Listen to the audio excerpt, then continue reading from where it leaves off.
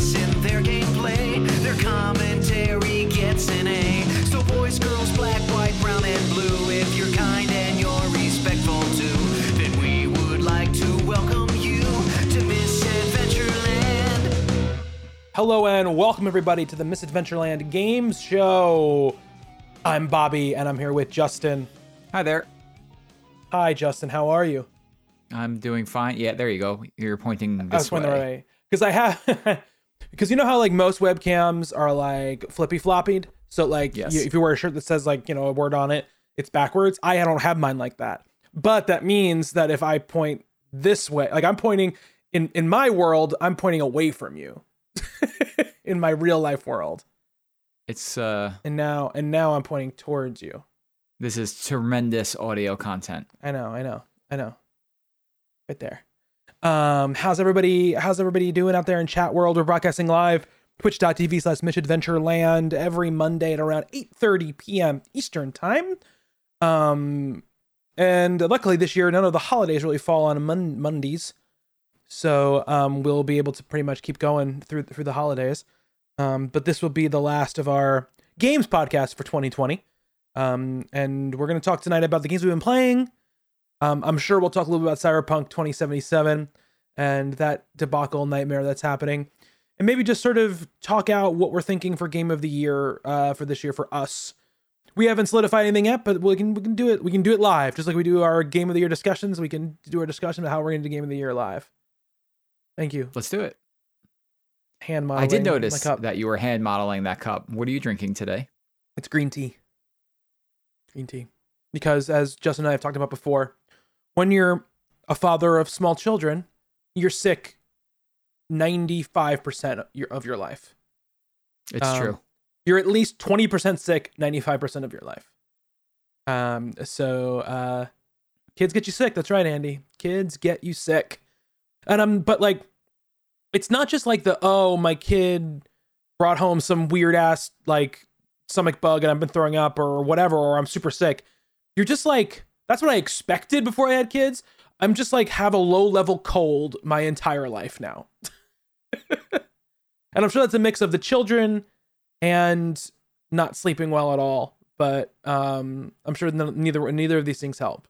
But here we are. You get the added bonus now in 2020. Every time I get a 10% of a cold, I think I'm gonna die. So that's also the other part that's fun about 2020. So Yeah. how are you doing, Justin?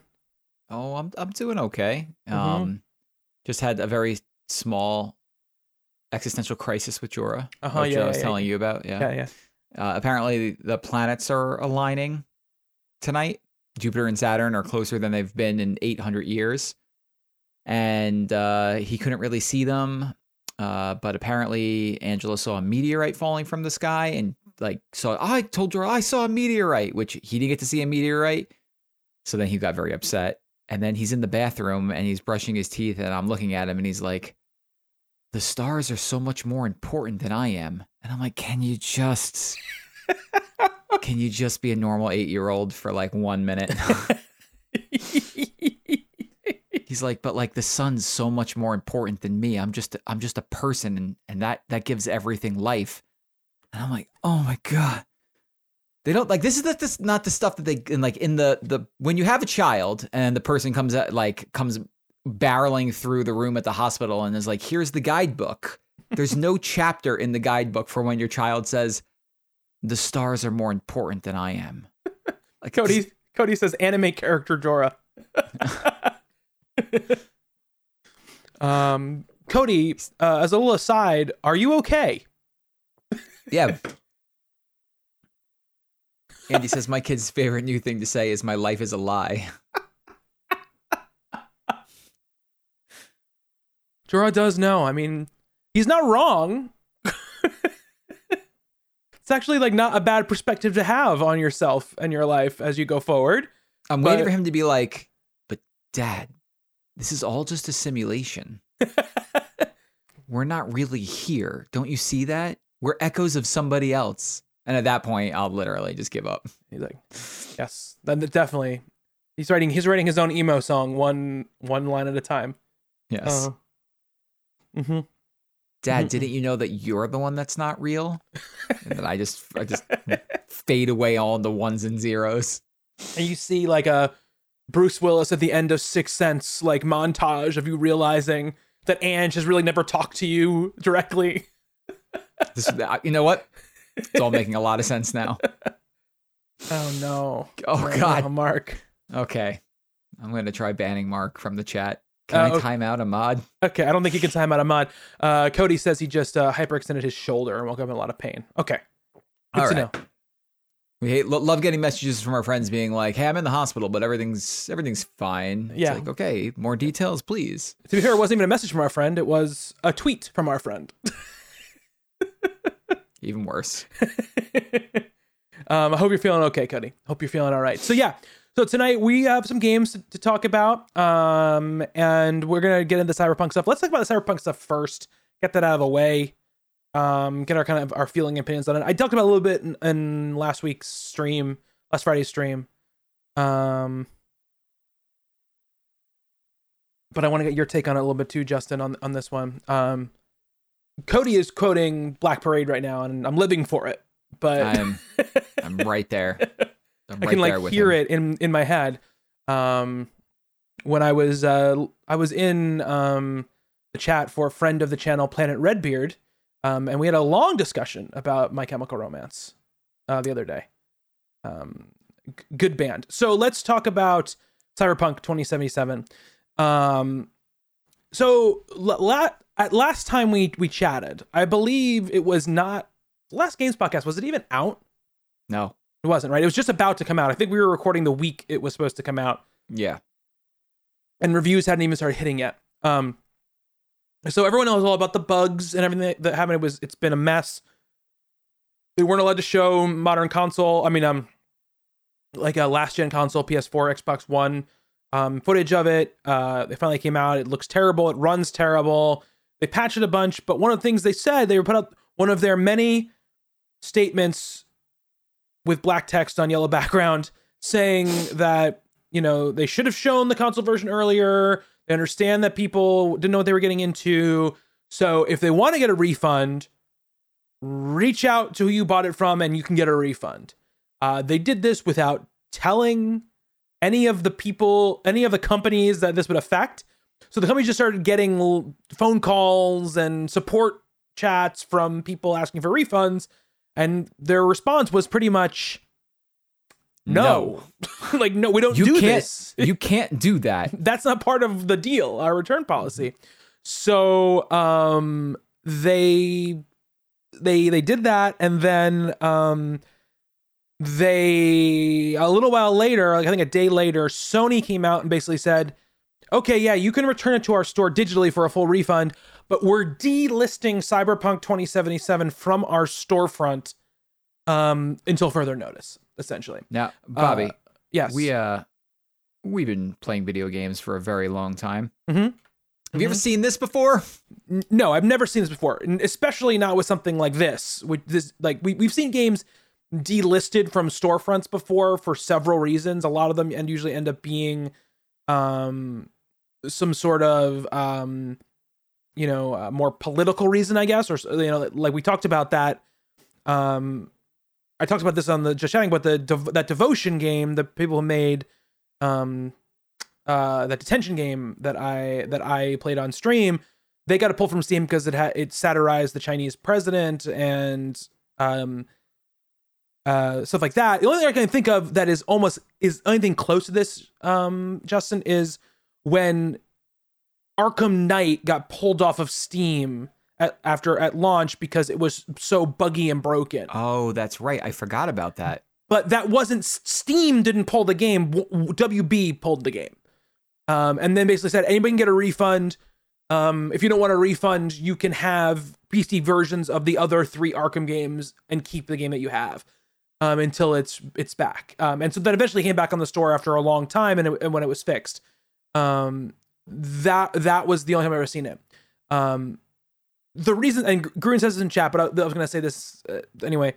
The reason Sony had to do this is this perfect meeting of 2 shitty things, right? Which is one of them is the shitty Cyberpunk stuff, which we'll talk about more in depth in a moment. The other part of it is Sony has no refund policy for broken games.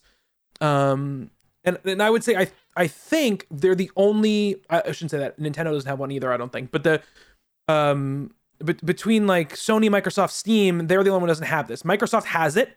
So Microsoft kind of like expanded the policy and is refunding Cyberpunk for people who have played it longer than the window in which you get to play it. I think it's still the same thing, like 2 hours of gameplay, or you could only have bought it a month ago or something and return if you haven't started playing it yet.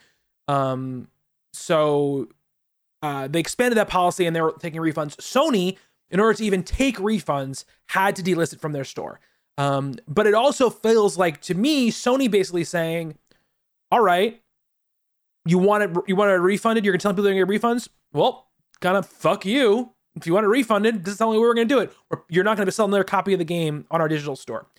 From now on. We heard that Best Buy is taking back open copies of the game now. GameStop, apparently employees have been instructed to do so as well. So I guess CD Projekt has kind of gotten their way in a really roundabout way. But yeah, I mean, it's a complete and total mess. I've never seen a game go from sort of, I guess, like the entertainment event, gaming event of the year to this so quickly. No, I expected it just, if the worst of it happened is it was just sort of like underwhelming and people were gonna be pissed about it. Not this, of course. Justin, go ahead. With the caveat that we're talking about video game stuff in the year 2020, like this is a catastrophe in this field. This isn't just, I'm going to take another game. This isn't Assassin's Creed that came out and just, fumbled their launch and messed up like this. Like Cyberpunk is the next game from the developers of The Witcher 3, like they teased this game in 2013. It has been probably the most anticipated game of the last 4 or 5 years for a large swath of people. This was supposed to be a 30 million unit seller. And to have all of this happen, to have the game delisted on PlayStation and refunds accepted everywhere is nothing short of just a straight catastrophe for CD Projekt Red. Like, I don't know if we'll ever see this again. We have a question that we'll get into this. But like this may change the way large video games could be handled in the future because it is such an unmitigated disaster. Yeah, agreed. 100% agreed. It's also a thing where CD Projekt Red, and we talked about this on sort of like the lead up, right, to this game coming out, where they seem to be sort of headed into this this sort of realm, this stratosphere of dev, right, that is sort of reserved for your Rockstars or your Bethesda, game studios, like those sort of groupings of studios, when they put out games and they're just events no matter what happens, and they sell huge, and people who don't play games or play a lot of games a year are buying them and playing them, and they've erased, I would say 8 years of goodwill towards this particular game in a month, in a couple of weeks. And it's pretty insane. I've never seen a company. I mean, CD Projekt Red is the second largest video game company in Europe, and had pretty much carte blanche to do whatever they wanted. And I've never seen a company fall from grace, had all their goodwill absolutely lit on fire like this ever. And we've seen a lot of companies screw up bad. Yes, 100%. But nothing like this. Yeah, no, nothing like this at all. And yeah, I mean, I think, and look, I don't think anything is ever going to break this,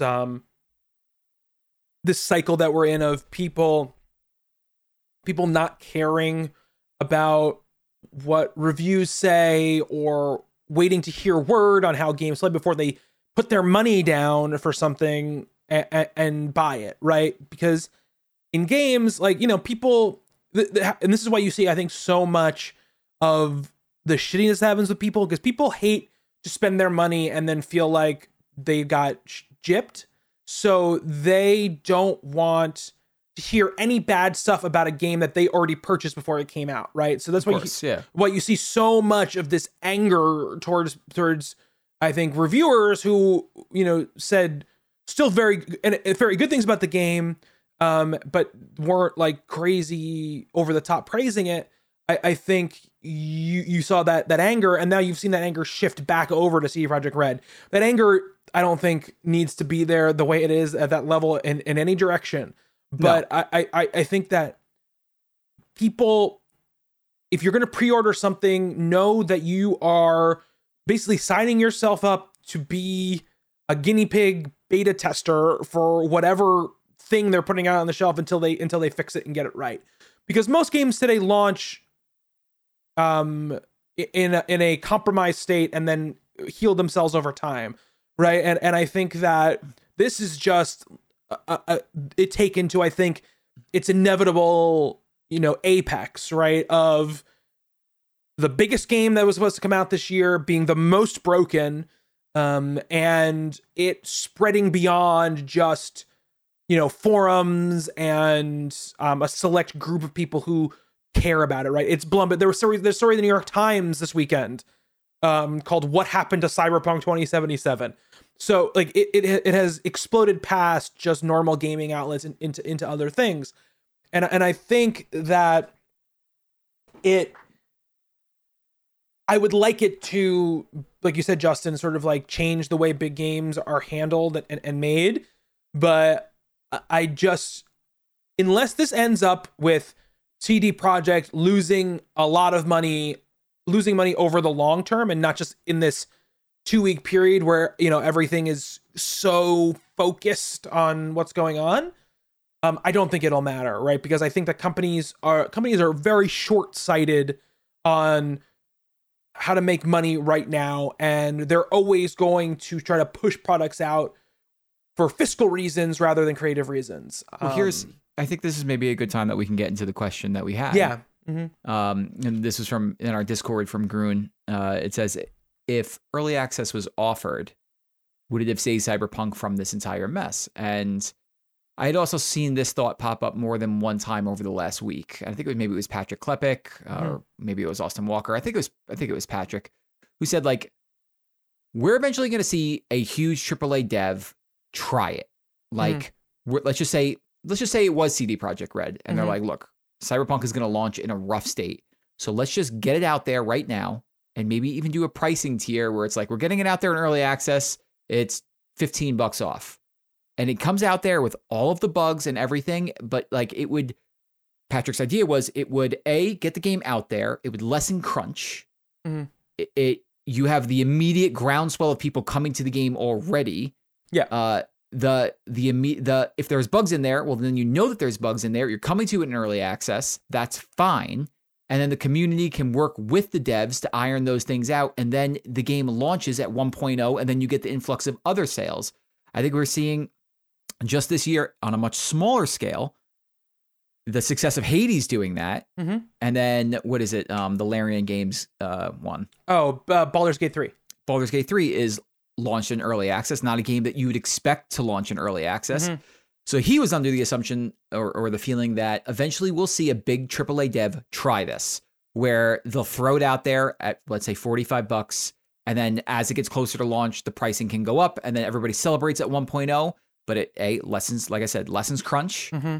And Cyberpunk wouldn't have any issues to be like, oh, the game's in early access right now. We're all working on it together. But you're in the experience early. Yeah. So I think, yes, it definitely would have helped. Will we ever see that? I hope so. Yeah, I hope so too. I think, because then these glitches would be things that people were literally not, well, we're still laughing at them, right? But laughing at them in a way that wasn't so toxic, I guess, about what's going on.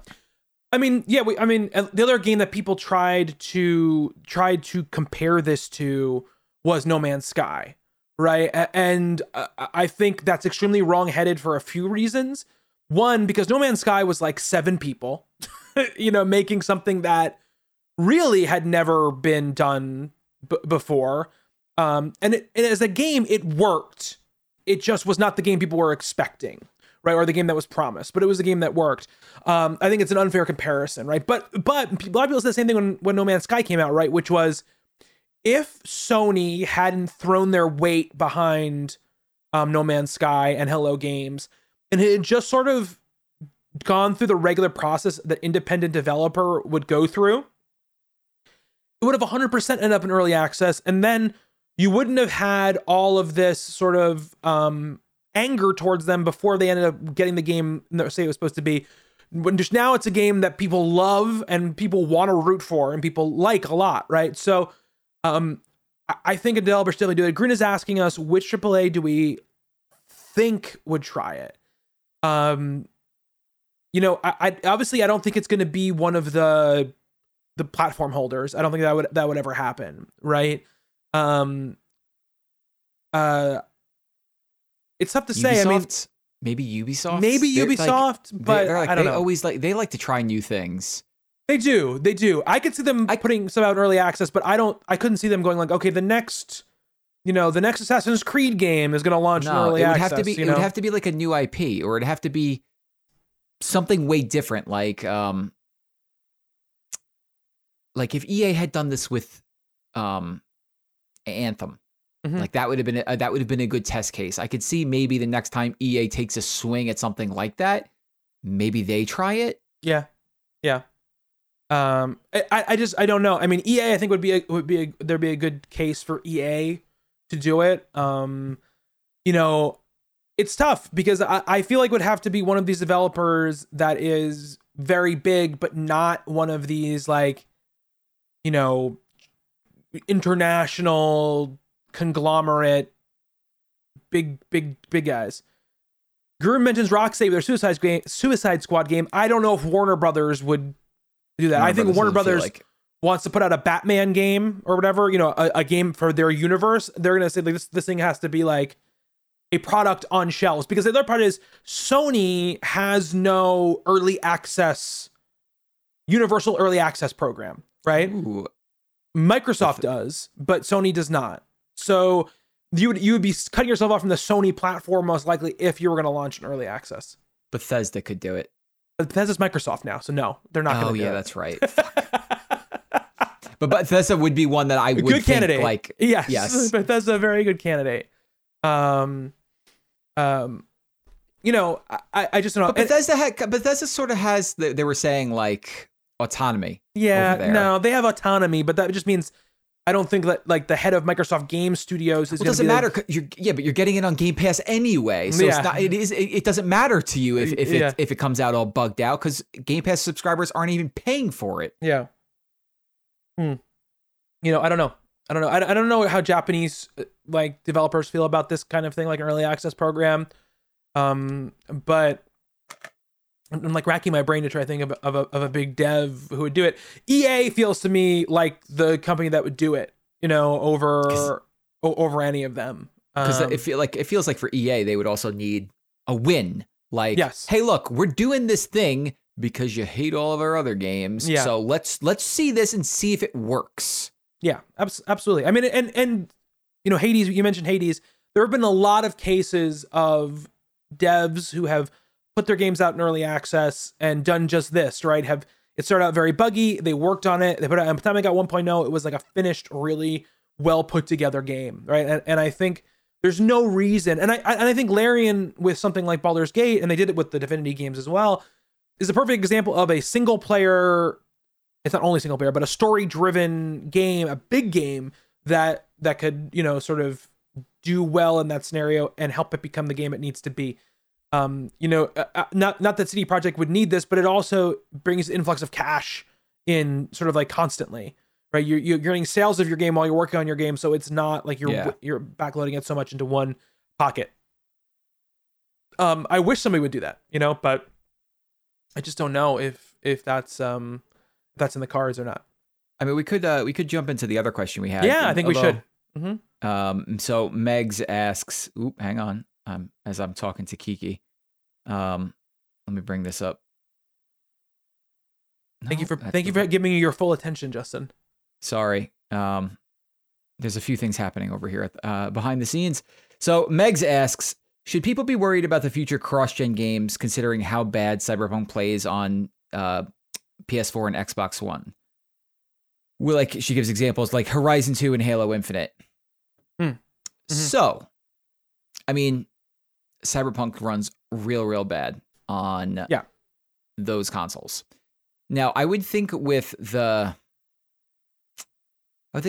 console manufacturers, since those games aren't going to be coming out for PC, well, Halo Infinite will, but we'll take Sony, right? Sony, we could see it with like, maybe we'll say like Miles Morales. From all accounts, Miles Morales runs just fine on a PS4. It just runs maybe a tiny bit better on PS5. With Halo Infinite, I don't know. I don't know if that game is just, if the Xbox One is too underpowered to really run a game that should be running on the Series X. Like, I don't know about that. But I don't think it would be something like this, where you're seeing what that game looks like on like a high-end PC, where Cyberpunk looks like on a high-end PC and then running on an OG Xbox One. I don't know if that'll be like the type of bridge that they're trying to cross. So I wouldn't be too concerned about that stuff moving forward. Yeah, and also I think Alejandro says something in the chat. He said the first-party games won't be buggy. I think that, that too. You know, the Halo Infinite, let's say Halo Infinite, I think its original spec was going to be Xbox One. So I think Microsoft they're committed to these games running on that previous platform for a while. So will it be as good of an experience on Xbox One as Xbox Series X? Of course not. I think you're going to have a more compromised experience, probably lower frame rates, probably obviously less detail, less textures, less shading, stuff like that. I think you'll definitely see a visual downgrade for sure. But I think when it comes to Sony and Microsoft, I think you have less to worry about also because they know their specs inside and out, right? Sony knows how to program for the PlayStation 4. They know the stuff they can do to make the game run and work and not. I mean, that being said, we saw Sony games coming out near the end of the PlayStation 4 life cycle that you could tell the games we needed the new consoles to run the games they were trying to put out, right? And I think that you're still going to continue to see that. I'm personally shocked still that Horizon 2 is a cross-gen game, considering it's not coming out even close to launch, right? And they made that such a big deal about they're a company that believes in generations, and we're making a hard stop. And now this game that's coming out like 3, 4, 5, 6 months or whatever it was after the PlayStation 5 launches is going to be cross-gen. But I will say they've been doing Horizon for 4 or 5 years, 3 years probably, 3 years, and they know the spec. Like I said, the PlayStation 4, I'm sure it'll run fine. I don't think you're going to see a lot of other companies doing a lot of other cross-gen games. Like this is we're in this couple of months that we're in right now is the only time I think, except for like the sports games and stuff like that, you're going to see PS4 versions of big titles from companies. You know what I mean? Like if the next Assassin's Creed game is a PS4 or PS5 game, I'll be shocked. You know, at this point, I just don't see it happening necessarily. And if it is, I'm sure it'll be a much more a highly compromised experience on those older consoles. So I don't think you have to worry. I think it's a case by case basis. But I also like I was saying before, that's why I don't think people need to get out of the habit of committing their money to things before they have any idea how it's going to run and act on their console. And if they're going to invest their money before they know that, you have to know that you're rolling the dice. You just have to know you're rolling the dice because there's no guarantee it's going to work the right way. So, and on Sony, especially buyer beware, because you can't have, unless they institute a new policy, you can't return a broken game even if you've only played it for like an hour. So you also have that to worry about. Yeah.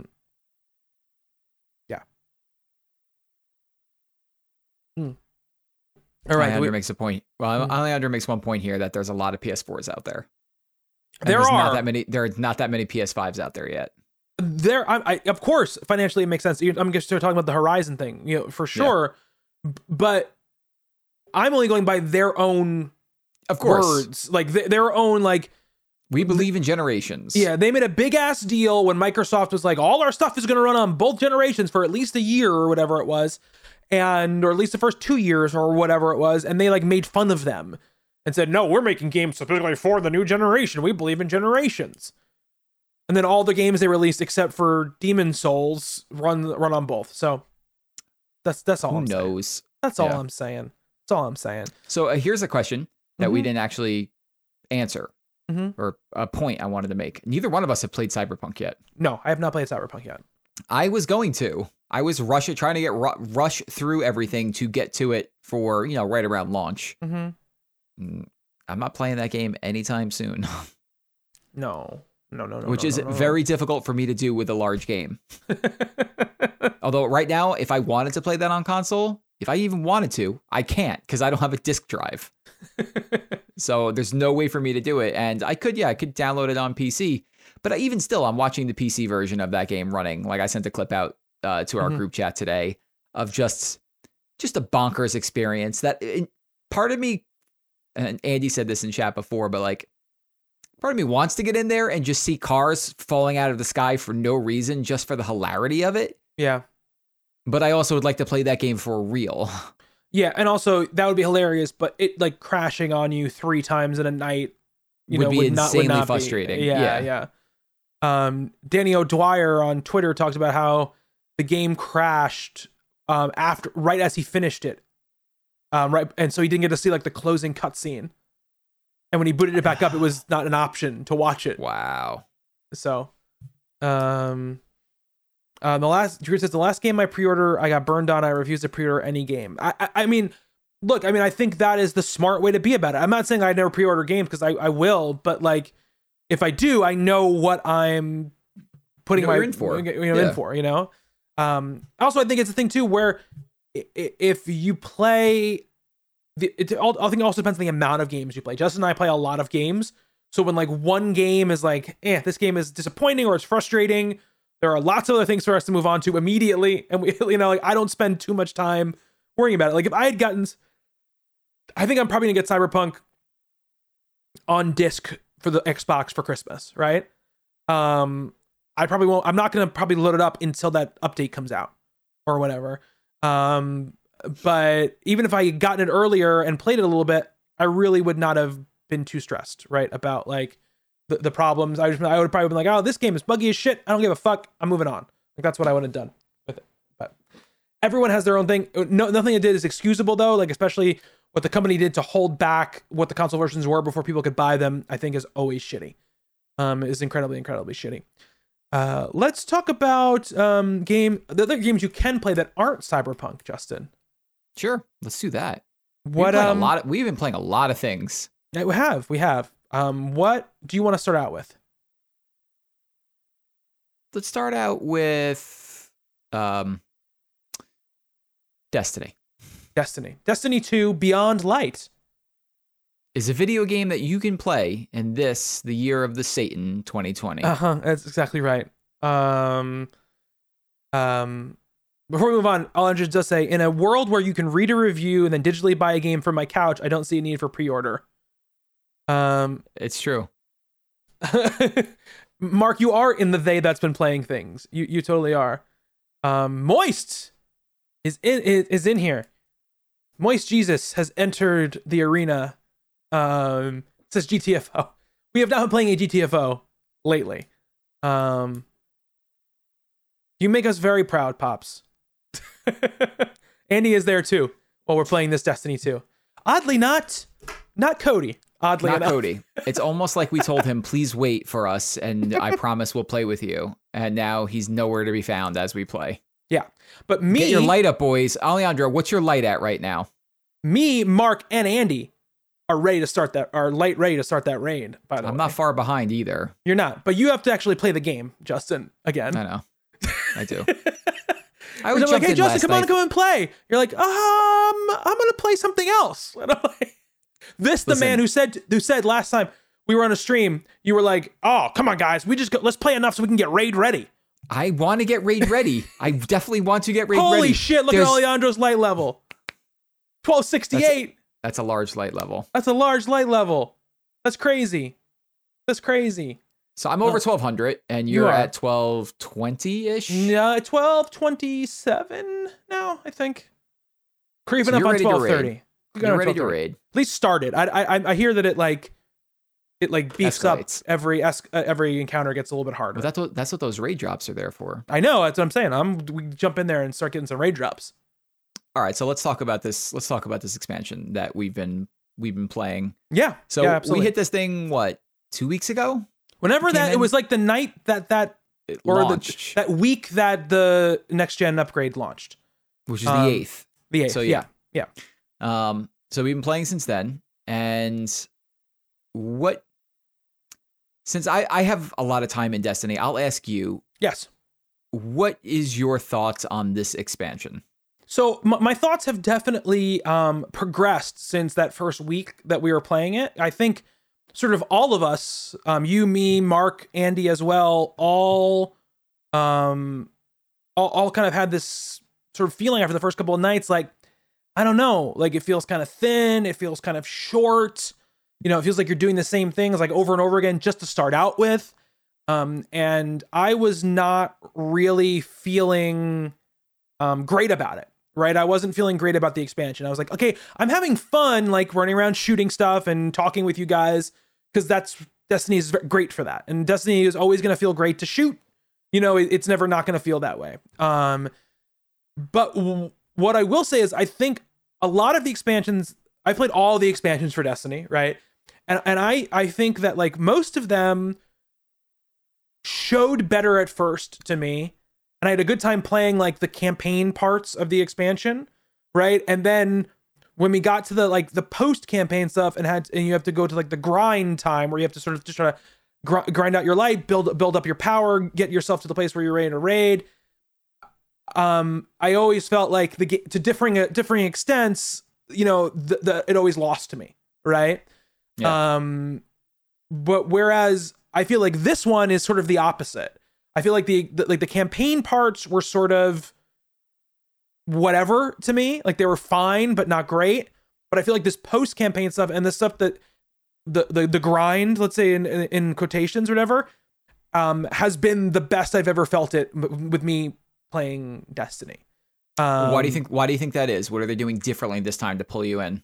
I just feel like every time I run a set of the missions, of the quests, I do a set of bounties, I pursue whatever pursuit, that I'm constantly like gaining level, gaining power, finding things that are different, getting a cool piece of gear, blah, blah, whatever. But I never feel like I'm hitting roadblocks, right? I never feel like I'm getting to a point where it's like, okay, like, and I'm sure I'll get there, right? I'm sure it'll, in another week or so, I'll be there where we're like, I guess we're running the dungeon again for like the whatever amount of time. But right now I have this feeling like, okay, like I've gotten into like the raid ready time, and I don't feel like I'm slowing down yet, right? Like in the past times, I don't know if because they made the raid like entry level lower than normal compared to where you started. I don't know, right? But like we were doing Shadowkeep. It feels definitely like a lower barrier to entry to get into the raid. Yeah, when we did Shadowkeep, I felt like I loved the campaign of Shadowkeep. I thought it was really cool. The dungeon in Shadowkeep I thought was great. But when we got to that, once that stuff was over, it was just sort of like, okay, like I'm struggling to get to the point where I can even start the raid, right? Yeah, it was it's a big jump. It's a big ask to jump in there and grind your way towards getting that raid. Yeah, and in addition to buying the $40 Beyond Light expansion, I did buy the $10 season pass, the Season of the Hunt or whatever. So does that get you all the what does that get you? The extra $10 one? That gets you the per pay stuff on the season track, which is a bunch of gear, more engrams, stuff like that. But there's also the Hawkmoon quest that I'm doing right now. That's included, and all the stuff for the Crow, who is the prince from Forsaken, is like back, and he's like sort of have his memories, but doesn't really have his memories. He has these hunts that you can go on, which are cool. Yeah, Andy is saying they're pretty cool. He gives you this thing called a lure, and you have to like charge it up by doing Crucible, Gambit, or playlist or Strike playlists. You charge it up, and when you get a charge, you put like a piece of bait in it, basically. And there's two. There's Fallen targets and there's Hive targets. you put a bait in it, and you can also put like mods into it. What, like, some of them will say like, okay, put this mod to it, and the gear you get from completing this hunt will roll with better than average stats, or will have a masterwork, like have an agility masterwork baked into it. You take this lure to either, I think it's either the Dreaming City or Forgotten Shore, and there's like these big weird looking pillars or whatever. You stick it into the pillar, and like a boss appears, like your prey appears. You get him down to 25% health, and it disappears, and it leaves like a Monster Hunter ass trail. I was literally about to say Monster Hunter. A Monster Hunter ass trail, like a green trail. You track it to a certain point. Then there's like a mission marker. You start the mission, and you get instanced into, because you can be doing the first part of it with whoever is around when the thing gets started in the open world. Then you go into an instance, and then you kill this piece of prey, and then another boss pops, and you beat that boss, and then that's the end of it, and then you get a piece of gear for it. As you do those, you bring him back to the crow, you up your rep with him, and the higher your rep goes with him, the more complicated hunts you can do, the better gear you can get. They're cool. It's another activity to do. It's something that changes up the experience. You get good gear from it as well. So I think it's neat. I've been enjoying it. Andy and I started the Hawkmoon quest. We're almost done. We got to like step 7 of 10 or 8 of 10. And now it's like, take this, go into the Crucible or Gambit and kill people and, charge it up or whatever. So now I've got to do that. I'm like at 16% of doing that or whatever. But what I'll say too is I think also, for this expansion, right, they got rid of a lot of stuff. Right? There's like a bunch of planets that are gone now. With that content, a lot of quests are also gone, which I guess is also a bad thing, but is a good thing because my quest log now is super manageable, and I don't have quests from like 4 years ago or whatever. I have to do that because I still have quests. My quest log is jam packed. I don't even look at it. If you go into the bottom tab is like the past, so it's everything from like prior expansions that are not like the Beyond Light time and forward, and that are not exotic quests, because it keeps all the exotic quests in that one tab. And I had like a ton of stuff from the moon, and it was like, oh, your reward is this piece of gear that can't be leveled past 1060 or whatever. So I was like, okay, I'm just deleting all of these moon quests because I just don't need them anymore. Like I don't need the Dreambane armor to do nightmare hunts anymore or whatever. So, I think that's why.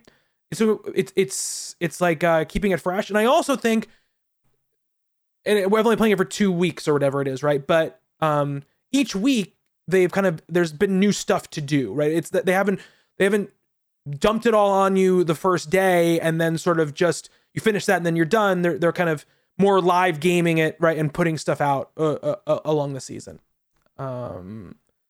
So I'm enjoying it. Like this is the first one. This is the first time I haven't really been paying attention. The story is like whatever to me. But I've enjoyed like the actual playing of the game. Destiny story has, I guess maybe since the end of 1, I've been like, what? I basically play the game on mute most of the time.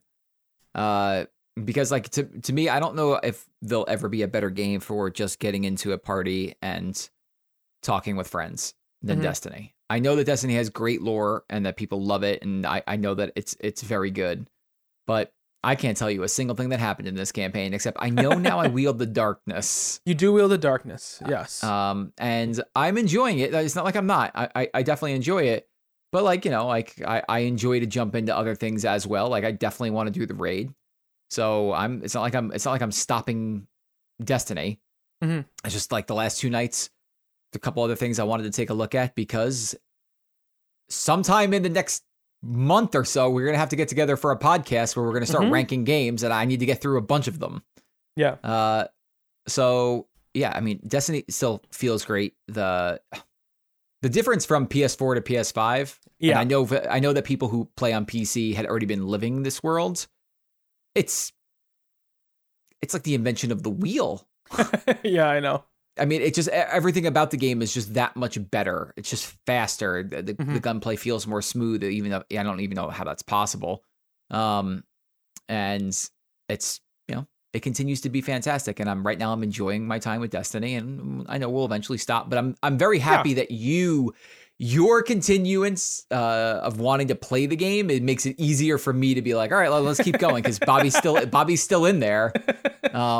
And so, like, I'm excited to see you, because I know what will help was, like, if we really try to do this raid and you see what it's like when it's like, okay, we've made it to the first boss, but we're just not there yet. We're light level is like maybe like we're each like 5 light too low, and then you get back out there, and then you're grinding, but you're grinding for a purpose.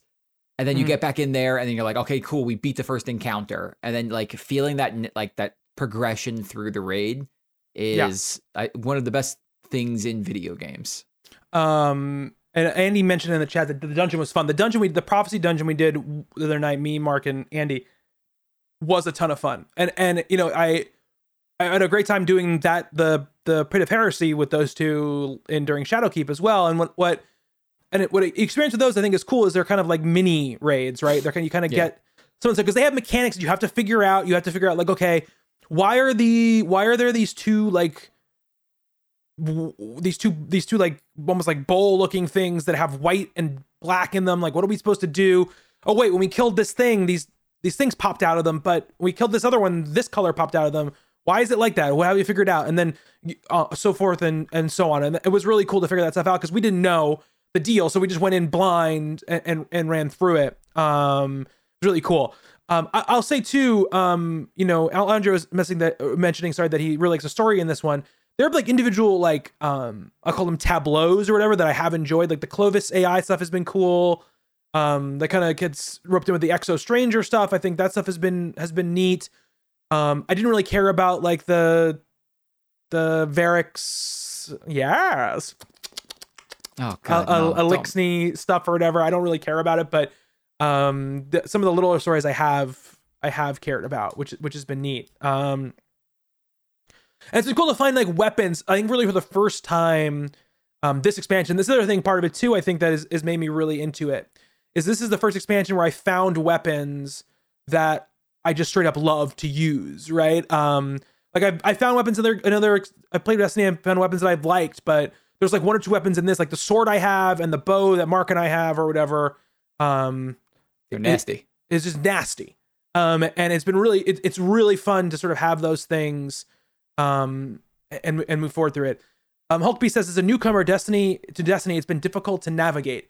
I can really imagine it's difficult to navigate for me, someone who's put, a couple 100 hours into it, which is nothing compared to the rest of the people with whom I play Destiny with. It's tough for me sometimes to get back in and like parse out what I'm supposed to do and what's going on. Let me tell you guys something. So the PS5 has a clock which will tell you your time in games, especially in PS4 games as well. It's somewhere in the settings. Mm-hmm. And I looked, and I had 999 hours in Destiny 1, and I was made fun of for basically being casual. 999. I'm actually a little bit annoyed that I didn't get to 1,000, but 999 hours in Destiny, and it was just like, oh my God, did you even play the game? Yeah. Yeah. Mm-hmm. Bobby's like, I forget what you said to that. You were like, you looked and you were like, I have 130 hours in Destiny 1, and I think a similar amount of time in Destiny 2. I think. And in Destiny 2, I cut it back. I was at 350 or something like that. I was like, I have 350 hours in Destiny 2. And other people are like, do you even play the game? Did you even try? You gave up on this game immediately. Yeah. Okay. And the thing is, like, for me, I look at, I have played Destiny for 150 hours. Like, that's very good for me to have played a game for 150 hours. So I was happy with that. But yeah, I mean, what I would say to you, Greg, is just don't try to tackle it all at once, right? Just pick something you want to do. You kind of use use a quest as your guide. Pick up a couple bounties that sort of relate to the area you have to go into, and just sort of start knocking off objectives. I know, Cody, I know 150 hours is weak shit. You put 150 hours in a month. I get it. All right. But for me, that's a lot. Also, it's a lot of time to play Destiny 1 when you didn't play with anybody. I basically played this one go solo, like almost completely. So that's crazy talk. I think, you know, we were talking about this the other night though, Justin. I in party chat when you weren't there, I think it was Saturday night. We were talking about like with Destiny and what we thought of it and like what we thought, like especially story wise, like the best time for it. And I had said I think Forsaken was like the best story wise the game had ever been. But I don't know what you think. Between 1 and 2. Are we just talking about just expansions or actual game? Actual game. I mean, the story for across the board for between Destiny and Destiny 2. In the, all the game, probably Forsaken or Taken King was the best. I mean, Forsaken was actually pretty slick. The way they did things. The lore of Destiny 1, if you listen to what is it, My Name is Bife, that shit's fascinating. And like that hour and a half lore video that he does about all the stuff that leads up to the events of Destiny, I was like, I can listen to this all day. So like playing Destiny, it was just like, oh yeah, like I see what's going on here. But as far as actual in-game storytelling, it's definitely, I would probably agree with you and say Forsaken, because that was like compelling stuff. We got a jailbreak, we got to go catch these guys. Yeah. Forsaken was also the time where, because the game has two very distinct sides to it, right? Which is the sort of super serious, dense lore part of it, right? And sort of the way that the game is played and the way people treat the game, which is like, we're a bunch of chuckleheads just running around shooting things and having a good time, you know what I mean? And I think that Forsaken was the best sort of marriage of those two philosophies, you know? Which I thought was cool. Because it had the most, I think it had a very clear villain, it had a very clear trajectory, and also it brought personality to your character, you know, which had not happened before. Like your character is just talking in that Forsaken expansion. And when your character first talked in the expansion, I was like, who's talking right now? I thought there was somebody off screen I wasn't seeing or something like that. But yeah, no, I'm really enjoying Beyond Light quite a bit. And I take back what I said in our group chat when I said it was a light expansion to Cody. Because I think it has a good amount of depth, actually. And we'll see how it keeps going, right? But for me, here's the thing. Other than the fact that we haven't rated yet, if next week I didn't play Destiny again for a year, I would be perfectly happy with the time I spent with Destiny. I feel like I got my money's worth and got my time's worth, and I felt good about it, right? So I'm different in that way than a lot of people who play the game are. So, you know, that take that for what you will when I talk about Destiny. So the other thing that we've been playing a decent amount of together is Call of Duty, Cold War, Black Ops, the video game. The video game. You definitely said the title in the correct order of words. Did I? Cold War, Call of Duty, Black Ops, Cold War. There you go. There it is. So I played through the campaign of this game. I don't think I mentioned that on the last one. No, you didn't mention it to me. You finished it. I know you'd started it. No, I finished it. Okay. It was fine. There was a whole bunch of side missions I could do, and I was just like, do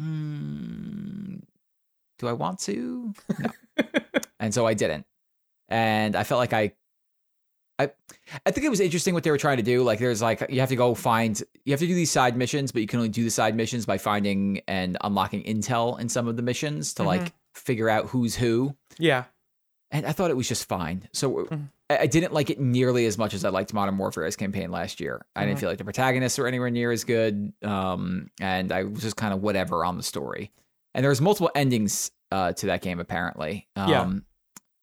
But like I said, it's fine. It is what it is. What we're coming there for is the shooty shoots and the multiplayer. And I really liked that game in the alpha. I was having a miserable time with it in the first week or so of its release. And then we were like, I was like, what if we turn off crossplay? Yeah. And as it turns out, playing with PC people It's not that much fun. No. And since the moment we turned off crossplay, my kill death ratio has spiked dramatically. Well, it's funny though, because we played all of Modern Warfare never turning off crossplay. I think Which it's is just interesting. like, again, I think it's just a different feeling game. Like, It definitely is. It definitely is a different feeling game. it's faster. And so faster with a keyboard and mouse. And I think because of maybe the levels are a little bit more close quarters, is I'm just getting headshotted everywhere when we play with PC. Like, normally I'm not going to be the person to be like, oh man, that guy was using a keyboard and mouse and that's why I lost that battle. Like, you could tell when it happens, but for a lot of the parts, like, there are people out there like me who play on keyboard and mouse and just suck. Yeah. But I'm telling you, my kill death ratio was like 0.85. And now my kill death ratio, since we turned it off from that moment, has gotten like up over 1.5 or 1.05. I'm not at 1.5, hopefully one day. You're not Cody. No, we're not Cody. Or Mark, apparently. Or Mark, yeah. But yeah, we've been playing that multiplayer, I think, a lot more than I was expecting, especially after that first week or two when I was like, did I make a bad decision suggesting we all play this game? But we're in there now and we're having fun when we play, and they just added a couple of new maps. They added one of our favorite landing spots from Blackout as a map, which was a map in previous Blackout games. Yeah. Or in Cold War. No. God. Black Ops. Blackout, Black Ops, Cold War. It's all the same to me now. Yeah. Raid, which is the name of the map, which was called Estates in Blackout, which is funny because I know that map inside and out, but I've never played on it until now in a regular multiplayer setting. Yeah. But we landed there so much when we played Blackout that I know it. I was like, oh, if I go up here and go over here, like, it'll be this part. It'll be like the, like the pool house or whatever, or, the window that overlooks the pool. And over here, they don't have though that other level though they had in the which I upstairs. looked for it the first time. I ran to where we're going. I was like, oh, this is just a closed door here. This is not. I can't go up. That verticality would make that map broken in the multiplayer setting. Yeah. So we've been playing a good amount of that and having fun. But they since the last time we podcasted added in their version of like their, what's the word I'm looking for, contribution to Blackout, to Warzone. Fuck. So now they've taken batting 1,000, Justin, on your names. Yes, Alcatraz Islands from Blackout, right? And yes, yeah, they have added that into Warzone as a separate playlist. Yeah, and it's trios, and it is much different. It's a much different battle royale than Warzone is. It's only like 48 people, and yes, you could buy people back. It's a much, much, much smaller map, and if you die, and you die a lot, all you have to do is have your teammates survive for 20 seconds, and if they kill people, that counter gets lowered dramatically. Yeah, and then you come back. But what's so different about this is just the speed at which it plays. Oh yeah, yeah. You are there is no not fighting. In Warzone, you land, there's 200 people. Yeah. Then with redeploys, it's like 300 people, and after 15 minutes, you're like, all right, where are we at? And in any other battle royale, and after 15-20 minutes, you look up and you're like, all right, in Apex, we've already won or lost. Yeah, definitely in Apex for that, for sure. But in Warzone, you look up and you're like, cool, there's still 60 people left alive. Yep. Yeah. And so far, this is just like fight after fight after fight. And like teammates, people will keep coming back, but if you can kill them, they're out. What's also cool is the level is so small, but what they've done is there are those chests with the good weapons, the good weapons everywhere. Yeah. So we won 3 times last night. We did. We won one other time together, and I won one other time separately. So I've probably played 20 games and won 5 of them. Yeah. And we were talking about this last night. This like, why do we have so many wins in this already? Because it's not like, let's take Mark, you, and I. It's not like we're savants at shooting. Like, I'm fine, everyone's fine, we're good, but it's not like we're winning Blackout matches all the time. Yeah. And what I think really helps is the opposite with Blackout. We were pretty terrible at Blackout when it came down to it. We're okay. I think Justin, we played like 300 I think we played like 400 matches and won 3 times or something like that. No, I'm close to like 8 or 9 wins. It's not good. It's definitely not good. But I think it's so much harder to win in that game just because of the amount of players.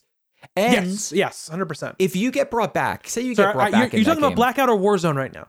Oh God, I'm talking about Warzone. Yeah, I was talking about actual Blackout. We were terrible at Blackout. We were terrible in Blackout. We were god awful in Blackout. No, Warzone we were fine. Like Warzone we can get wins in Warzone, but yeah.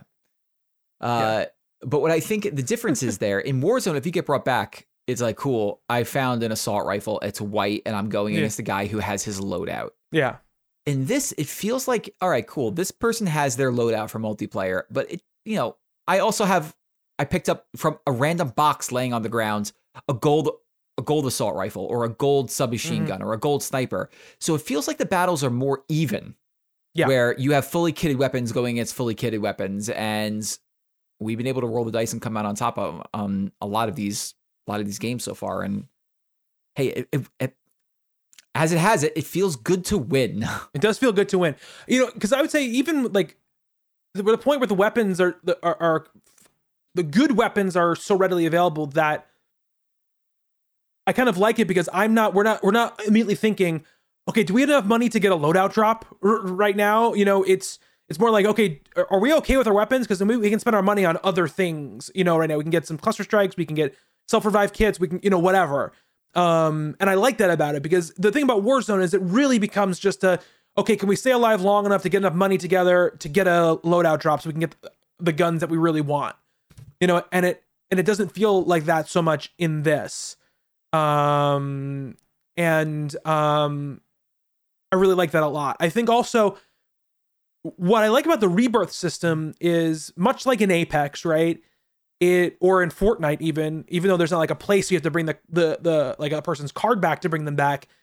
It's not like everybody can die and then everybody can come back, right? It's like you said, if you die, your team has to stay alive or there's no way you're coming back. You don't have a chance to one-on-one in a gulag and then come back again, right? And everything moves so fast and so quickly that I'm pretty sure, like, when we did that last win we had, when Mark brought both of us back in like the final circle or whatever it was, like, that was one of the times I feel like we really were like, okay, now we got to buy people back.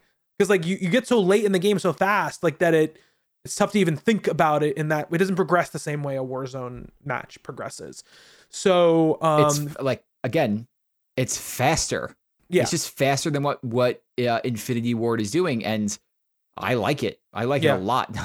Yeah.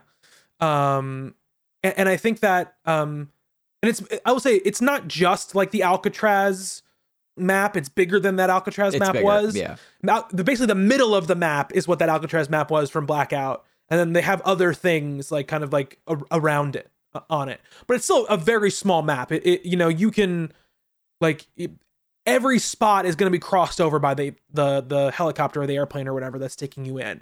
And if you land in a spot that is hot, it is going to be, it's on fire. It's never just like, oh, there's one squad here. There's always a ton of squads. There's 4 squads here. They keep coming. But yeah, it's a lot of fun. And even when you're getting eliminated, the matches it's so fast that it's hard to get really super frustrated because you're just back in it again really, really quickly. I think it's a very good, and I hope even when they bring in whatever their version, because the rumor, right, is that when it's the year anniversary, you're going to see a full refresh of the map.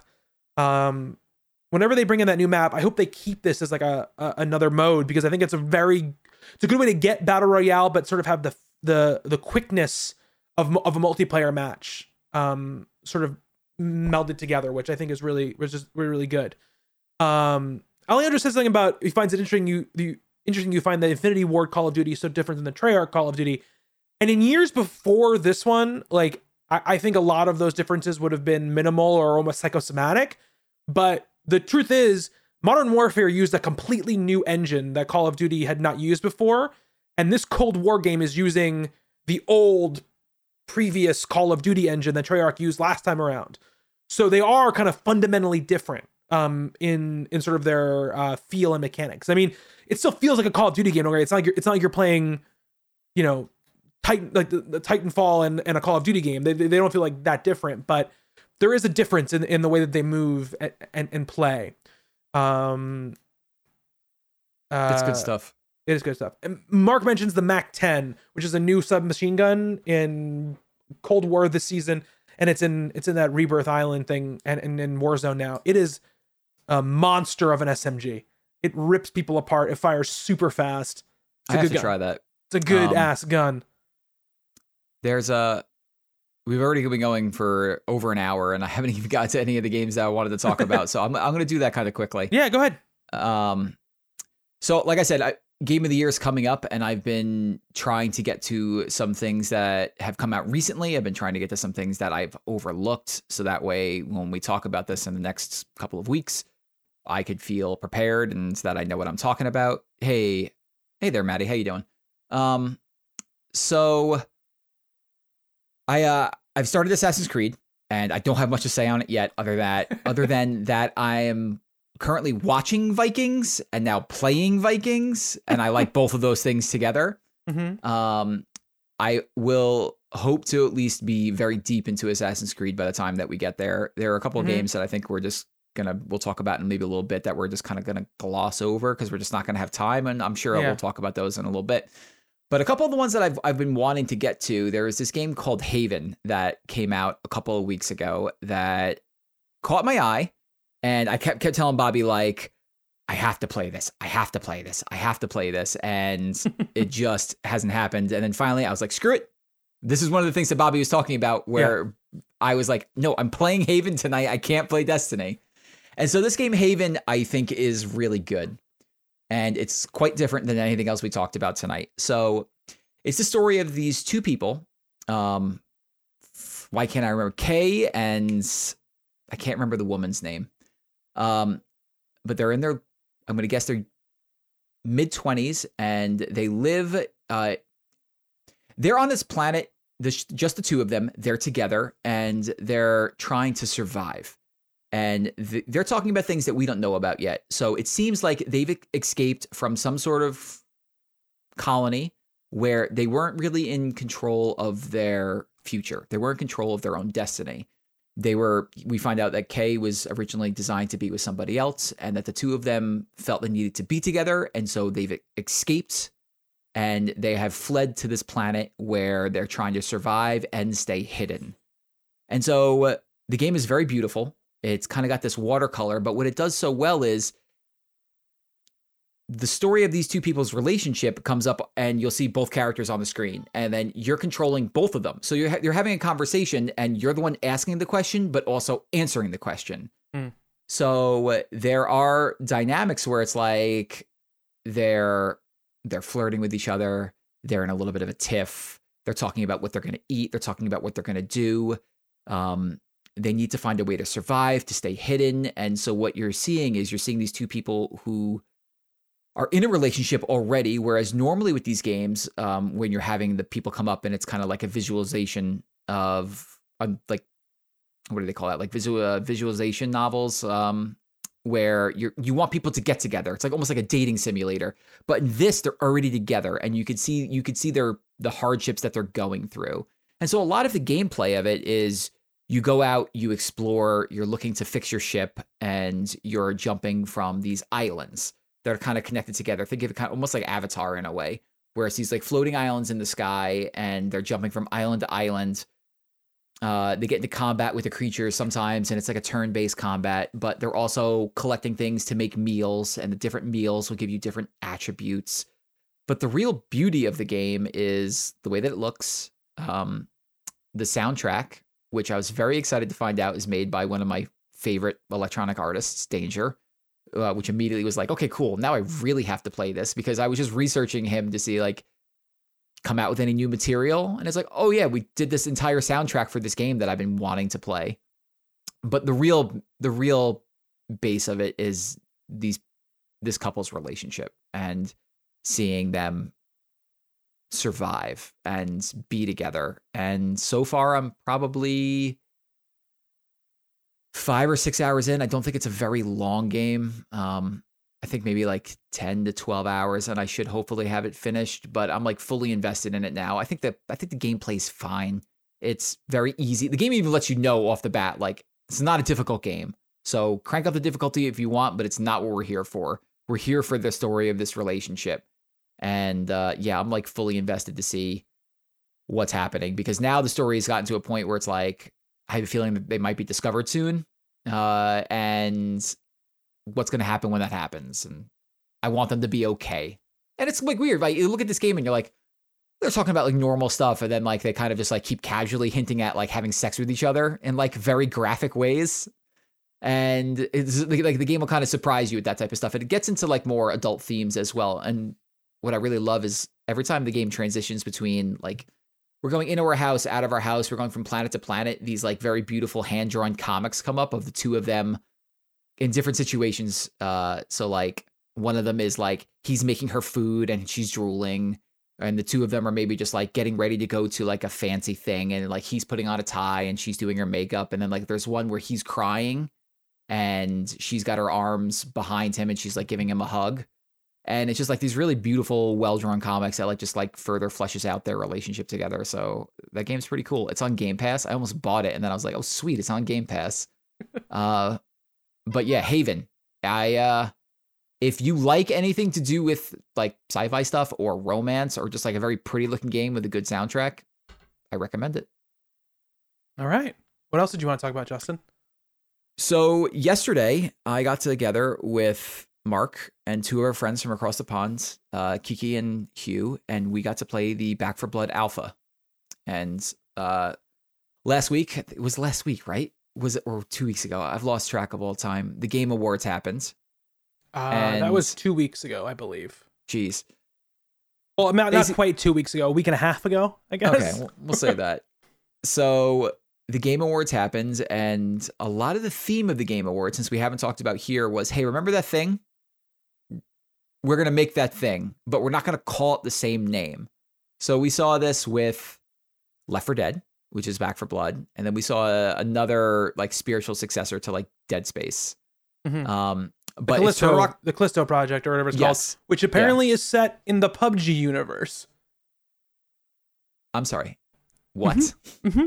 Yeah. It's set in the far future of the PUBG universe. Well, because you remember Glenn Schofield, I did quickly aside, Glenn Schofield, when he got hired by what is called, they're called Krafton Games now, which is like the Splinter or whatever that studio, the company used to be called that made PUBG. Yeah. And it was like a PUBG studio. So everyone thought he was going to be making like a narrative PUBG game or whatever. And then, but no, this is what he's making. And he talked about it in an interview. He said it's like the far-flung future of the PUBG universe or whatever. Just a little aside. Everybody, just a little aside. Tell me about Back 4 Blood. So I liked Left 4 Dead a lot, but it came out in a time in my life where I didn't really have friends to play it with. And so Left 4 Dead I played, but never really got to spend a lot of time in because it just didn't have anyone to shoot zombies with. So they show this Back 4 Blood game, and it's Turtle Rock Studios. They did Evolve, but they also did Left 4 Dead. And they're filling in that hole where it's like, no one ever made Left 4 Dead 3. We're going to take a stab at it, and also make some slight changes. So we jumped into the alpha. I thought the alpha was pretty polished for what it was. I saw one weird thing, which was one of the big behemoth people T-posing, which was nice. So it's basically, like I said, it's the meat and potatoes, or like the bones of that game are, you start in a safe room, you have 3 people with you, you need to progress through a level with zombies everywhere and big mutated zombies that can entrap you or knock you on your ass until you get to the next safe room. And you do that a couple of times until you reach the end level. You have to complete some goal and then you're done. And that's what Left 4 Dead was. The difference here is what they've done is they added a card system. So I didn't even know this at first. The first time we just jumped in, and what I noticed was, okay, cool. It's letting me choose 3 cards off the top.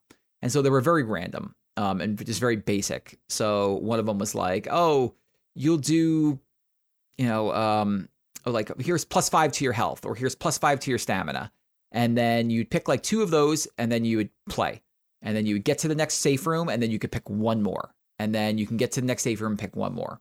So after we failed the first time, we came back out and we looked and was like, oh, you could build your own decks. And so all the cards are there, and there's probably close to 50 cards, and you could pick 15 of them. You could change your starting weapon.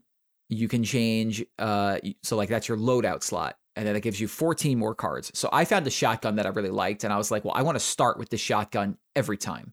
So now I can start with that shotgun. Then there was 14 more cards that you could pick. And so a lot of the cards were broken down. It was like team bonuses, individual bonuses, and then like kind of weird stuff. And so like a team bonus would be like, okay, here's 10% extra health for the entire team, or here's 10% extra stamina for the whole team. Or let's say that one of the mutated zombies grabs you and entraps you. Well, if you're entrapped, if one person on your team gets entrapped, everybody else on the team gains 45 health for 5 seconds. Whereas another one of those cards would be like, if somebody's entrapped, instead of getting health, everyone does 100% more damage and has 50% more move speed. And further on, it would be like, okay, if one person's knocked down, X could happen. Or if one person finds gold, the entire team will get that gold. And the gold is used to buy ammo refills or actual attachments to the guns that you're using. And so we sat there and we built out our own decks where one of the things was like, okay, well, I think it was Mark actually. Mark was like, I want unlimited ammo for my pistol. So the pistol's his second weapon. So one of the cards was unlimited ammo. But Craig was like, well, I want unlimited ammo for my second weapon, but he had a card that would let him choose a primary as his second weapon. So he got an assault rifle as his second weapon that never ran out of ammo. Just like wild stuff like that. Mm-hmm. And it was a shit ton of fun. Probably one of my favorite things I've done so far this year with, getting together with other people to play games. Because like I said, I never got to have that experience with Left 4 Dead, and it ran great on my PC. I basically never dropped any frames, and it was like the first time I played with a mouse and keyboard with a FPS where I felt really good. Oh no, didn't it work with the double primaries? Okay. I thought it did. Mark is correcting me and saying that didn't work, but they should do that. But there were a lot of cool cards in there that we didn't really even begin to experiment with. And then, if somebody goes down, you could find them in basically strapped to the front of a truck if you kept moving forward through the level. There was these big giant bosses which kept grabbing Mark and ripping him in half. Mm-hmm. Okay. It was really fun. I enjoyed my time with it a lot more than I thought I was going to. And it comes out in June. So I'm hopeful that we can do another run of that sometime soon. That was an alpha, so I'm hopeful that there's going to be a beta. But we enjoyed it so much that we ended up buying Left 4 Dead 2 on Steam. Oh, nice. So that is something that we'll hopefully get into and play a little bit more, since they just added that whole community mod for Left 4 Dead 2. I don't know if it'll scratch the same itch because it's a 10-year-old game, but give it a shot. Nice. Very nice. Anything else, Justin? And one last thing. Mm-hmm. Quickly last night, I downloaded and played this game called Disc Room, which is like a rogue. No, I'm not going to say it's a roguelike because it's not. Basically, there's a giant disc, like circular saw spinning out by Jupiter, and your little cartoon man goes to go find out what's going on. And you enter these rooms, kind of like, what was the name of that game, Bobby? Arcade TV? It was on the NES. Smash TV. Oh, Smash TV. Smash TV, where you have that isometric view of a level, and then you can kind of choose, I want to go up, I want to go left, I want to go right as you clear rooms. Mm-hmm. So you jump into a room, and it is basically survive for 10 seconds. And you have to survive with all these spinning fans or spinning blades shooting all over the level. And it's like, okay, cool. You lasted 11 seconds and you died. And now all 3 doors open and you could choose the next one. So you might go into the next room and it will be like, survive for 15 seconds. Also die to 4 different blades. But there's only 1 different blade in the room.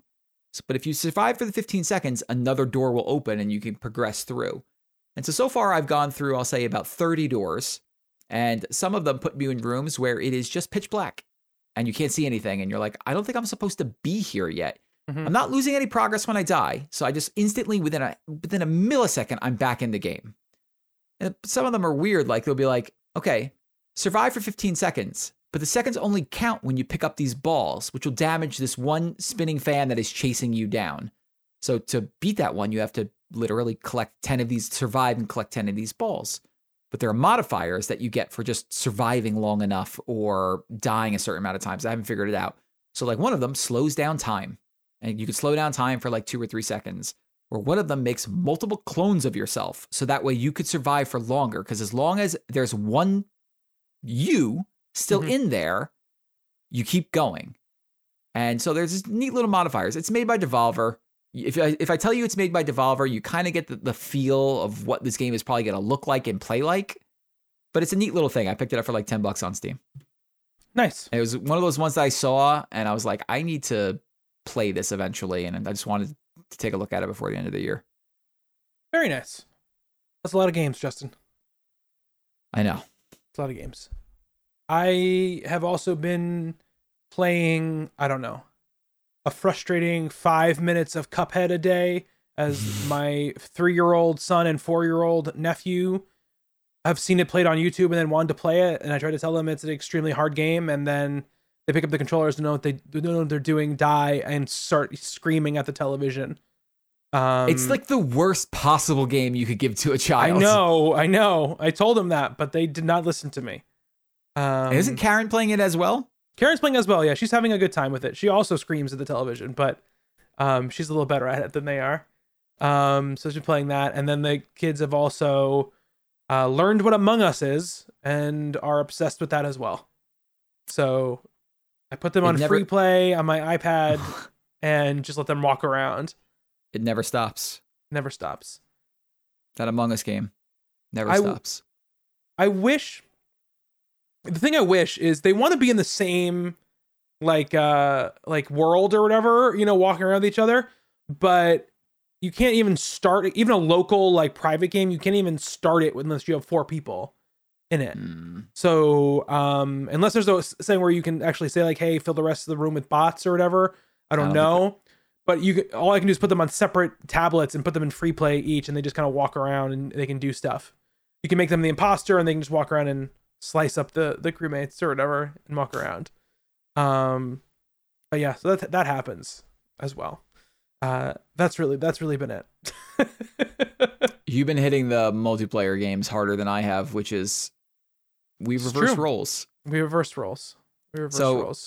How do you want to talk about what we're going to do for Game of the Year? Yeah. I mean, I don't think we have too much to talk about, but I think because we would talk a little bit via text and trying to figure out what we're going to do. I think we decided, right, that we're probably going to do it. We're going to take January to try to play as much as we can play.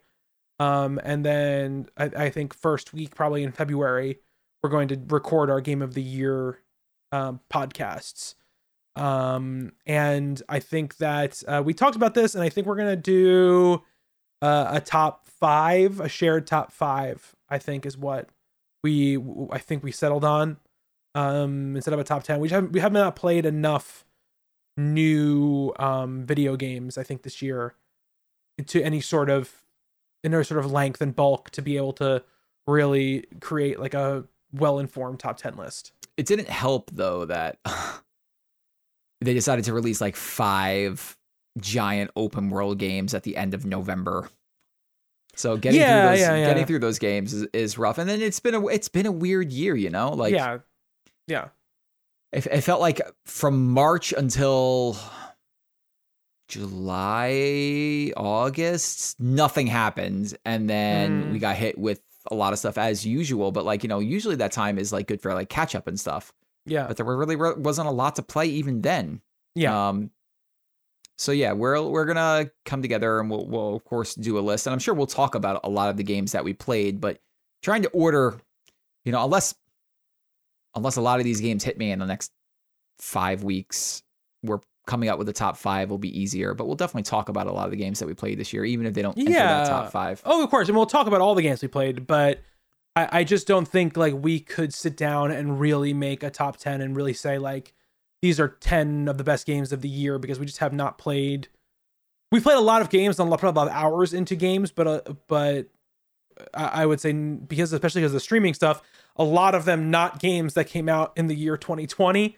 I've got multiple games I'd like to put in the top 10 that did not come out this year. Yeah. So, you know, that's the other thing about it too. It's tough to make that list. So I think that's what we're going to do. We'll do our normal thing. We'll start with a big group of games, and then we'll whittle it down into a top 5 and order that top 5, 1 to 5. So we'll do that for sure.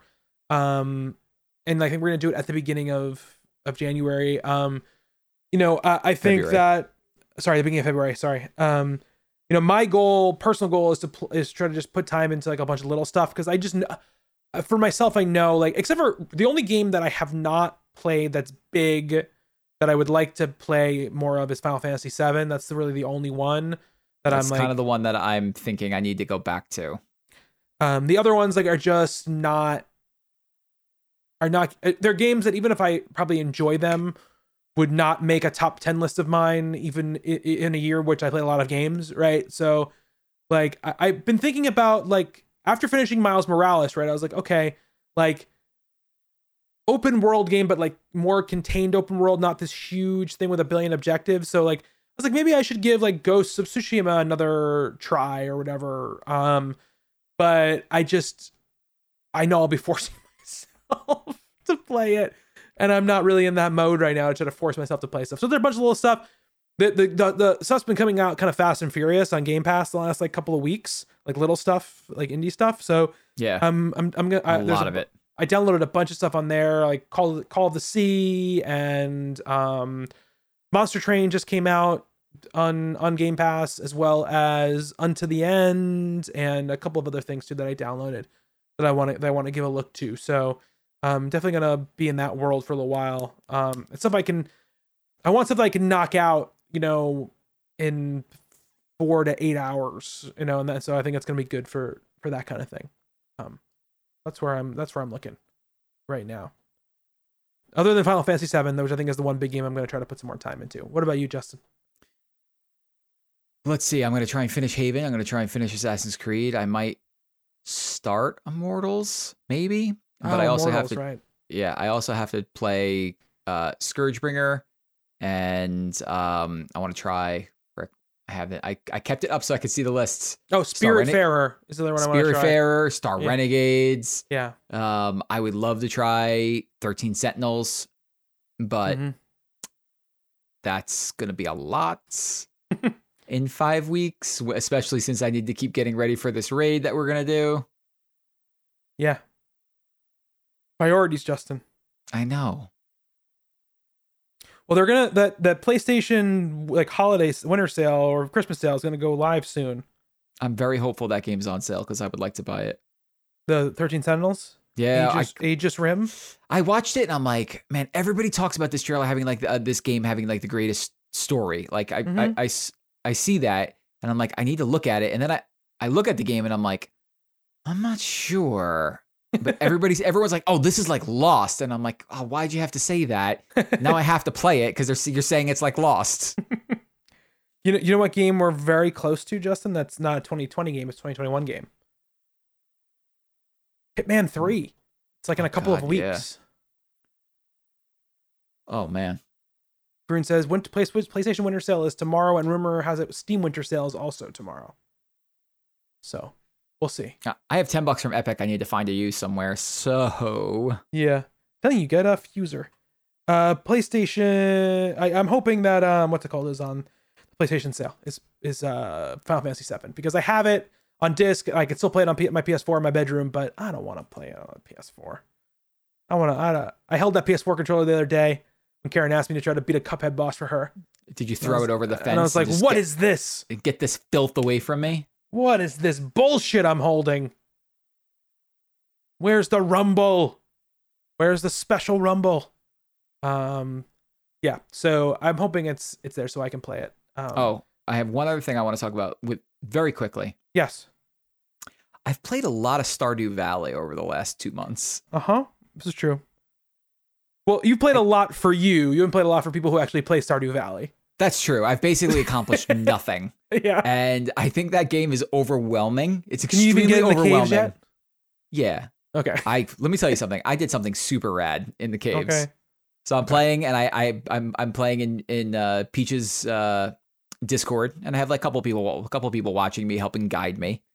And we're just laughing, we're drinking, we're having a good time. And I'm in the caves, and I'm like, I just come down to this level, and I killed like 2 or 3 little like glob guys or whatever. I forget what they're called, slimes or whatever. And I'm like, I'm gonna go to the next level. It's this one, and I just hit a random rock. It was that one. It was the stairs going down. Everyone was like, "How'd you do that?" It was a really cool moment, and I really wish I was streaming so that way I could have clipped it and looked awesome. That was the whole moment. That was the moment. You hit a rock and hit stairs underneath it. Let's say there's 100 rocks, and I'm like, it's this one. Dink. And I was like, cool, it's right there. And just went down the stairs. Only if you did it more than once, Justin, I would have been in a row. I would have called it epic. It's like a 1 in 75 chance I got it right. Look at she's defending me in chat. Well, I'm sure Peach is defending you. All right. You found a ladder game moment of the year. Exactly, Alejandro. I felt cool. But the other thing I wanted to bring up too is that they had just announced today a huge expansion for Stardew Valley, like 1.5. Okay. New farms, new characters, new endgame mechanics. So I know that friends of ours are very much into that game. And Kelsey, if you're listening, ever, she's not. She's not. But She's not. maybe she'll listen to the actual podcast. No, she's not. Well, anyway, that stuff was all announced today, and it's out on PC. And I know a lot of people like that game, and it update sounded really cool. Yeah, I had a very good time with the 50 hours I played that game the year it came out. I can't believe you played 50 hours. It's a great game. I had a great time playing Stardew Valley. Who did you romance when you played it? It was a long time ago, Justin. Come on, really everyone remember. remembers these things. You remember who you romance in every game. Listen, you remember you romanced Liara. Yeah, but Liara is like Bae. Come on. It's like ultimate video game romance, Liara. If I had a daughter, Liara was on the short list. I don't remember. Really do not remember who I romanced. And I apologize. Was it Penny? I think it was Penny. Yes, it was Penny. Good choice. Because, Lost. Lost. Oh, yeah. For you, 100%. Yeah. It would have to be Penny. Well, it was almost certainly Penny. Yeah, that game's great. I love that game. I had a good ass time playing that game. And that's what I thought. I thought What's It Called was gonna be more like that. Forager. I thought it was gonna be more like that, and that was a little bit more like Banana Pants than Stardew Valley. Forager was crazy. Yeah. Forager was like that, but you could build banks, and the banks would farm you money, and then you could go fight in these caverns against these giant bosses, and Forager was nuts. So, Andy, Stardew Valley. Let's get down to the basics. Is a farming / dating / life simulator, I would say, where you inherit. It's your grandfather's farm. Is that what it is? Your grandfather's farm, right? You have to plant crops, water your crops, grow stuff. You sell stuff. You can make other stuff. You also go into town. It's got an Animal Crossing type vibe to it, where you go and you can talk with people. You build relationships with people. There's events that happen all throughout the year. And then you can also go into the mines or whatever. And, that's where the combat exists, where you get other kind of resources you need. And over time, the world sort of expands, and you find new areas, and you unlock secrets and stuff like that. And it kind of builds out. Greg, it is exactly like Harvest Moon. It's just like I will say about Stardew Valley is I haven't seen this yet, but from watching enough streams of the game, I've noticed that it's kind of wink about some stuff. Oh, this person has purple hair. It's why does this person have purple hair? The wizard has purple hair. Her dad doesn't have purple hair. And it's kind of wink stuff like that, where it's infidelity, wink. Yeah, I mean, it's... Greg, did you really not know about Stardew Valley? Yeah, Greg, if you like Harvest Moon, play... Stardew Valley is probably from what I understand, the best one of those games to come out in the last decade. Yeah, Stardew Valley is an excellent game. And it's wild. It gets wild, with how deep it is. You can put an amazing amount of time into Stardew Valley. It's a great game. And it also it can hit several. The thing about it that I think is really good is it hits several sweet spots as far as personality types, I think, with people, which is there's the farm sort of management part of it, which is one thing which you can get really into how efficient can my farm be? Like, as you get along, you get more automated processes and stuff like that to make your farm more efficient. What you're selling, what you're building, what you're growing, whatever. But you can also get really into the combat and like using the mines and doing the more like social stuff. So a lot of different people can get hooked on it in a lot of different ways.